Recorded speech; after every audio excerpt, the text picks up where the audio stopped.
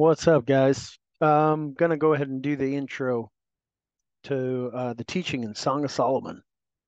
I may have to, till I get a link up to share the notes with you guys.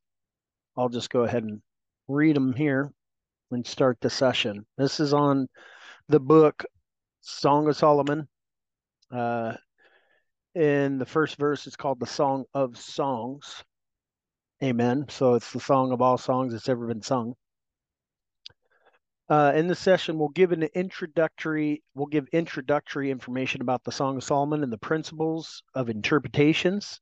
This will give us a roadmap as to understand the big picture of the song. So yeah, it's important to lay down the foundation of how we're going to be viewing this in the context and how amazing it is, and it'll help you grow with viewing your life, especially in times of struggle and even in our weakness. It's powerful to see how God views us. Amen. Uh, because He's amazing. Nobody else cares and nobody else is there. Guess who's always there? Amen. So the introduction, part one and B, King Solomon is the author of this 8-chapter love song in approximately 900 BC before Christ. It was probably written before his spiritual decline. You can read about that in 1 Kings chapter 11, 3 through 4. C, Solomon was a prolific songwriter. Dude wrote over 1,000 songs, 1,005 to be exact. If you want to look that up, that's in 1 Kings chapter 4, verse 32. Holy Spirit inspired him to name this song using the ultimate superlative. For example, King of Kings, Lord of Lords, and Holy of Holies. This is the song of all songs that's ever been sung. The Song of Solomon is the greatest song in redemptive history. I refer to it as the song. And then, God's given me acronyms for it, SOS. It's a hidden little 8-chapter book in the middle of the Bible. There's only 2 books that end the same way. It's the bride crying out for Jesus to come, and that's the Song of Songs, and Revelation of Jesus Christ. The Spirit and the bride say, come. And let's see. Yeah, so just acronyms that God's given it to me. Everybody knows what SOS. A lot of people should know what SOS means. It means save our ship. It's a distress signal. Um, I use it as a spiritual distress signal. Save our soul. Amen. So there's two primary sections of the Song of Songs, chapters 1 through 4, and then 5 through 8. The first half and then the last half. The first 4 chapters of the song focus on the bride understanding her enjoyment or understanding and enjoying her inheritance in Christ. These chapters emphasize how God views us and desires us, and in this case, her. The last 4 chapters focus on Jesus's inheritance in the bride. We seek something from him, but he also seeks something from us. He wants us to love him with all of our heart. Amen. Matthew chapter 22, verse 37. The focus of the book completely shifts in the middle, though. In chapter 4, verse 16, and it goes on to verse 1 of chapter 5. It completely shifts. Just tell you a little bit about my personal journey with the song. I attended an internship for a year where the Lord led me and marked me in year 2006 through 2007. In that internship, I listened to Mike Bickle teach on the Song of Solomon. It was something that I never personally looked at. I mean, I knew the book existed. I just never really read it, right? There were many spiritual experiences that I had with God in that season. Yeah, yeah. I could go on about that for days, but we're going to stick to this here. The one that sticks out to me to this day is based on the Song of Songs and that teaching. And that's why it's marked me. And I feel led to share this with people because it's so powerful.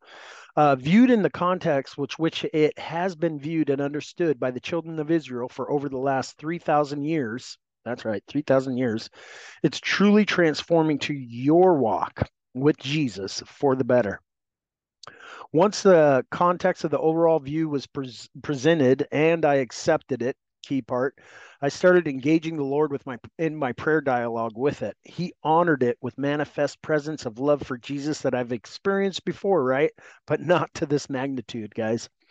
The back and forth between my spirit, Holy Spirit, it was tangible and it was infectious in the best way I can describe or experience. It was truly empowering me to see how he views me, even in my weakness, which is key to understanding the victory we have in Jesus and that we let him have in us. Amen. Preparing ourselves to have an inheritance within ourselves for him now in our lives right now. So let's go to part 3. The song reveals the pattern of holy passion. The song reveals God's pattern for how we grow in passion for Jesus. It touches the significant principles and practical realities needed to develop mature love for God. Understanding this song helps us identify the issues that God is specifically dealing with in our lives, in the individual life, gets to the nitty gritty. It equips us to discern what God is doing in the different seasons of our lives that we go through. The ebb and flow in and out of testing and blessing described throughout the song, it's amazing. People often find themselves in two different places in the song at any given season in their life. I revisit personally seasons in the song again and again. Number 4, how to interpret the Song of Solomon. So there's a natural interpretation, the view depicted of a natural love story between King Solomon and the bride, the Shulamite maiden.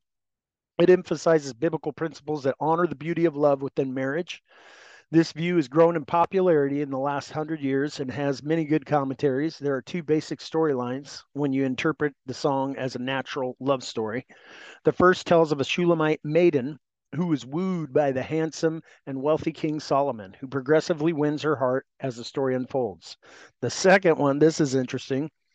The second story is a godly Shulamite maiden who deeply loves a poor shepherd in her hometown. King Solomon passes through her town and notices her working in the vineyard. He was struck with her extraordinary beauty. Thus, he sought to steal her away from the poor shepherd that she loved. She remained loyal to the poor shepherd in the midst of the temptations of King Solomon's wealth and power. That's awesome. Spiritual interpretation. This is what we'll be going off of. This is a symbolic interpretation to reveal spiritual truths in our relationship with Jesus behind the natural love story. This is the approach I will be using in the study in this course. We study the song to gain deeper understanding of our relationship and our walk with Jesus. This is the most common interpretation over the last 3,000 years since Solomon wrote the song. Jesus, number 1, Jesus is exalted in the song. He spoke of himself from all the scriptures to the disciples on the road to Emmaus. Man, that must have been the best Bible study ever. He went through all 39 books of the Old Testament to speak about himself.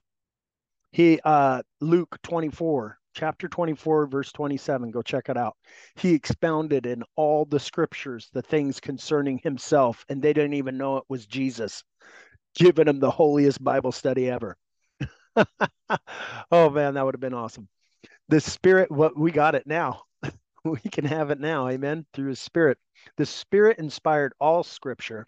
2 Timothy chapter 3, verse 16, and it exalts Jesus in all that he does. John chapter 16, 14, he will glorify me, for he will take what is mine and declare it to us. Amen. Holy Spirit. Excuse me. I'm going to take a drink. It's water, people. It's water. Okay. Number 3, the Spirit has a deep friendship with Jesus and a fierce loyalty to fill people with love for Jesus. It's like a Holy Spirit's favorite job and favorite thing to do is to reveal Jesus, to glorify Jesus, right? It's amazing. And I love it because he's like my best friend. I want him with me all the time in me. I want daily baptisms, amen, multiple fillings of the Holy Spirit because I got lots of holes. So I leak a lot. I need more fillings, more fillings. And every time he reveals in this word through me with him and lets me feel God's emotions, let me touch and taste and see that Jesus is good. and he's alive right now at the right hand of the Father. And let me experience the Father, because when you experience Jesus or the Holy Spirit, you're experiencing the Father too. Amen. But they have been together from eternity past. Thus, it is inconceivable that the Spirit would inspire a book in the Bible without Jesus being the predominant theme. Number 5, the spiritual interpretation. There's 3 common approaches. First, the relationship between Jesus and the individual believer. That's what we're going to be focusing on. Amen. The approach gives spiritual principles that aid us in our progression of holy passion. This is the way we approach this study. Amen. B, second, the relationship between Jesus and his worldwide body throughout history, throughout all history. Third, the relationship between God as the bridegroom, and that's what you'll come to learn Jesus as. And it's a trip. So once you study this and once you get your paradigm shifted to the love of God and how intimate it is, right, between a wife, a husband, and a wife, except for in a holy matrimony, truly with Jesus, oh my gosh, it's throughout the whole Bible. You'll start seeing it everywhere. And you'll be like, oh my gosh, he is bridegroom, God, king, and judge. So, third, the relationship, yeah, between the bridegroom and Israel as his bride, and it's all throughout the Bible, guys. Hopefully, I'll get these notes, but I'll just rattle off the verses for you here real quick. Jeremiah, chapter 2, verse 2, Hosea, chapter 2, 16 through 20, Ezekiel, chapter 16, 8, verses 8 through 14, chapter 20 and 21, and chapter 32 and chapter 38, Isaiah chapter 54, 5 verses 5 through 6. This was the primary approach of the scribes in the Old Testament times, and the approach of the Jewish rabbis to this day. We bless in different interpretations as long as they exhort others to grow in love for Jesus. Amen. Number 6, all of God's children are included in the bride. Amen. All of God's children are betrothed, engaged to Jesus. In Hebrew tradition, an engaged couple was legally married. Not married yet, but if they were engaged, they needed to be divorced in order for they'd have to break their engagement. So they'd have to get divorced in order for that to happen.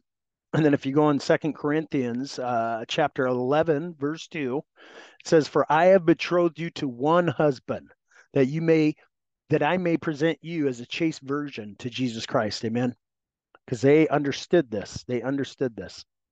And that's what we're going for. Understanding, but understanding. And then getting that understanding and letting it flow to the overstanding. Amen. C, a working definition of the bride is one that includes all those who are mature in love. Amen. Like, have you ever seen old married couples, guys? They just got it figured out. They just have so much mercy and grace, and it's totally of God. They have most old couples. They have so much mercy and grace for one another, and they just truly love each other. It's beautiful to see, amen. And it's something that's disappearing, but it's reappearing in his bride, amen. And it's a relationship between you and Jesus. Yeah, it's just amazing. Anyways, I'll go on here. Sorry.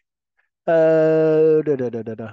D, I believe that the bride of Christ is the entire body from history, filled with mature love. In the resurrection, the Spirit will bring God's work to completion in the whole body. In other words, every believer will experience a mature bridal relationship with Jesus. E, first, the maturity of the bride is ultimately the fruit of Jesus's work on the cross. If God is for us, who can be against us? Verse 32, he who did not spare his own son, but delivered him up for us all, how shall he not with him also freely give us all things? Amen.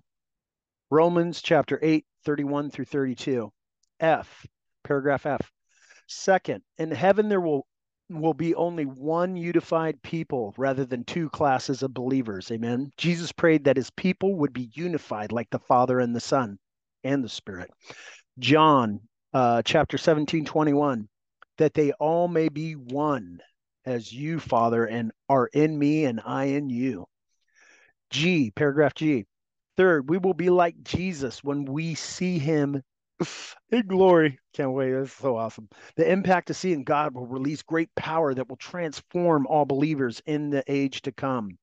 In 1 John chapter 3, verse 2, when he is revealed, we shall be like him, for we will see him as he really is, as he is. Amen. Let's see.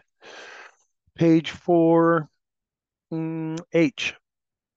For the bride's destiny is ensured by God's ravished heart, overcome with emotion.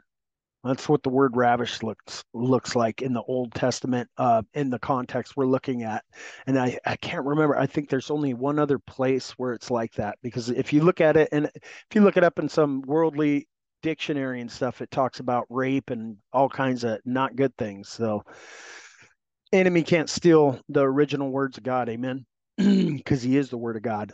So the bride's destiny is ensured by God's ravished heart, by his overcome with emotions for her. His heart is ravished for all of his people, amen, for all of his children. God's heart is ravished for all the redeemed, not just for those who are spiritually mature during brief time here on earth. Jesus is not more ravished for one group of the body of Christ than he is for another. He's not ravished more for the left leg than the right arm, amen. And this is, you can find this in Song of Solomon, chapter 4, verse 9. You have ravished my heart, my sister, my spouse. And so we'll go into the language and unpack it, because it's the biggest song in the Bible, but it's also very concentrated. So we'll be breaking it down as we go, guys, and understanding the prayer language and the themes behind it. Amen. Summary. The maturity of the bride is based primarily on Jesus's work on the cross. I think I said that already. Oh, his work on the cross, his intercession, the revelation of his glory, and his heart, ravished heart, his heart overcome with emotion for us. Amen. Let's see here. Number 7, the three main characters of the book. So we got A, King Solomon. In the spiritual interpretation, he is a picture of the triumphant, resurrected Jesus Christ, who is King of Kings. B, Shulamite maiden. In the spiritual interpretation, she's a picture of the bride of Christ. She is introduced as a young maiden who grows up to become a bride in mature partnership with the King, Jesus. Amen. C, daughters of Jerusalem. It's the third one. In the spiritual interpretation, they speak of a sincere yet spiritually immature believers. They look to the Shulamite for answers on how to grow close to the king. Amen. They see that fire and that passion. They see where she was and where she's going, and they're like, "Hey, let us in on that secret. Let us in on that relationship. I want it too." Amen. They are not an actual group that we can identify in history. They personify immature believers, and we were all there. So there's no condemnation for those who are in Christ Jesus. Amen. Who walk according to the Spirit, not after the flesh. Number 8. Oh, comparing Ecclesiastes and the Song of Songs, right? Solomon wrote 3 books in the Old Testament. You got Proverbs, you got Ecclesiastes, and you got Song of Songs. It was common for the Jewish fathers to relate these 3 books of Solomon to the temple of Solomon that he built. They related the book of Proverbs to the outer courts. They related the book of Ecclesiastes to the inner courts. And they related the song to the Holy of Holies, where the Ark of the Covenant was, where they tied rope around priests to go in there and offer the yearly sacrifice and hope he didn't die. Hope he wasn't living a life of sin and trying to come in there, because then they have to pull him out. They had a bell and a rope on him. But yeah, that's where God was residing on earth, in the temple. Well, just his presence, Anyways, B, in Ecclesiastes, he wrote, "Vanity of vanities, all is vanity." This book proclaims the life without obedience to God is vanity. Therefore, it is impossible to be satisfied with even the most desirable circumstances you could possibly have here on earth. This book speaks of man's endless wanderings until he finds rest in God. We can have everything, but if we lack the reality with God, we actually have nothing. He ain't got jack. Okay, see, in the Song of Solomon, Solomon shows forth a joy of life that can be obtained without regard to how circumstances are going. How amazing is that? In this book, the Holy Spirit is calling us to make intimacy with God the goal in our life. Amen. The song highlights how full our life is when our consuming passion is to love and to know Jesus for ourselves. Even with hard circumstances, our spiritual life can be alive in God. Amen. Ecclesiastes, this is D, Ecclesiastes teaches us that no matter how great our accomplishments are in the sight of man, they will not they will not ultimately have any value in the age to come. They're not pleasing to God. Amen. When Ecclesiastes understood it, when Ecclesiastes is understood, it awakens us to a fervency that begins the journey in the Song chapter 1, verse 5. Thus, Ecclesiastes prepares us to understand the Song of Solomon. So that's why they had those books like that, because it was like you had to graduate on those levels. And the first place was the fear of the Lord, learning about the fear of the Lord being the beginning of wisdom in all the book of Proverbs, and then going into Ecclesiastes, and then the Song of all songs. Amen. Let's see. Oh, F. Ecclesiastes speaks of the vanity of pursuing the best things found in earthly life, while Song of Solomon speaks of spiritual pleasure, of pursuing the best things found in a heavenly life with eternal treasures. Amen. Let's see, G. In much the same way, the book of Romans shows us that the law brings us knowledge of our sin, and the payment for sin is death. A need for recompense can only be found in Jesus' sacrifice by faith through grace. It is the very gift of God. Amen. For all of us have sinned and come short of the glory. Romans chapter 3, 23 and 3:10. Galatians chapter 3, 19 through 25. Check it out. Historical context and descriptions and interpretations. I'll leave that on the notes for you guys to search out there. It's just some, historical facts and how it was called the Canticles. So that's also okay too. It's just a Latin noun, um, which means the Canticles means a series of songs. Amen. So sometimes you'll see it referred to as that instead of SOS for verse 9. You'll see there's other abbreviations that can be used like SS for Song of Songs, or you can just see Song chapter 4, verse 9, or you can see CANT, can't, the canticles for 9. So yeah, there's some extra stuff on there. I'm gonna be going through it led by the Spirit. So I'm gonna always have extra stuff for you guys to read on the notes because I want you to search it out for yourself. That's the most important thing. And I'm just excited to get going on this journey. Took me a while to build these notes, but God's faithful. Amen. So let's go hard after him in this. And I really look forward to taking on this journey with you guys together and looking forward to what God's going to do. Amen. Be blessed and encouraged. Let's do it together.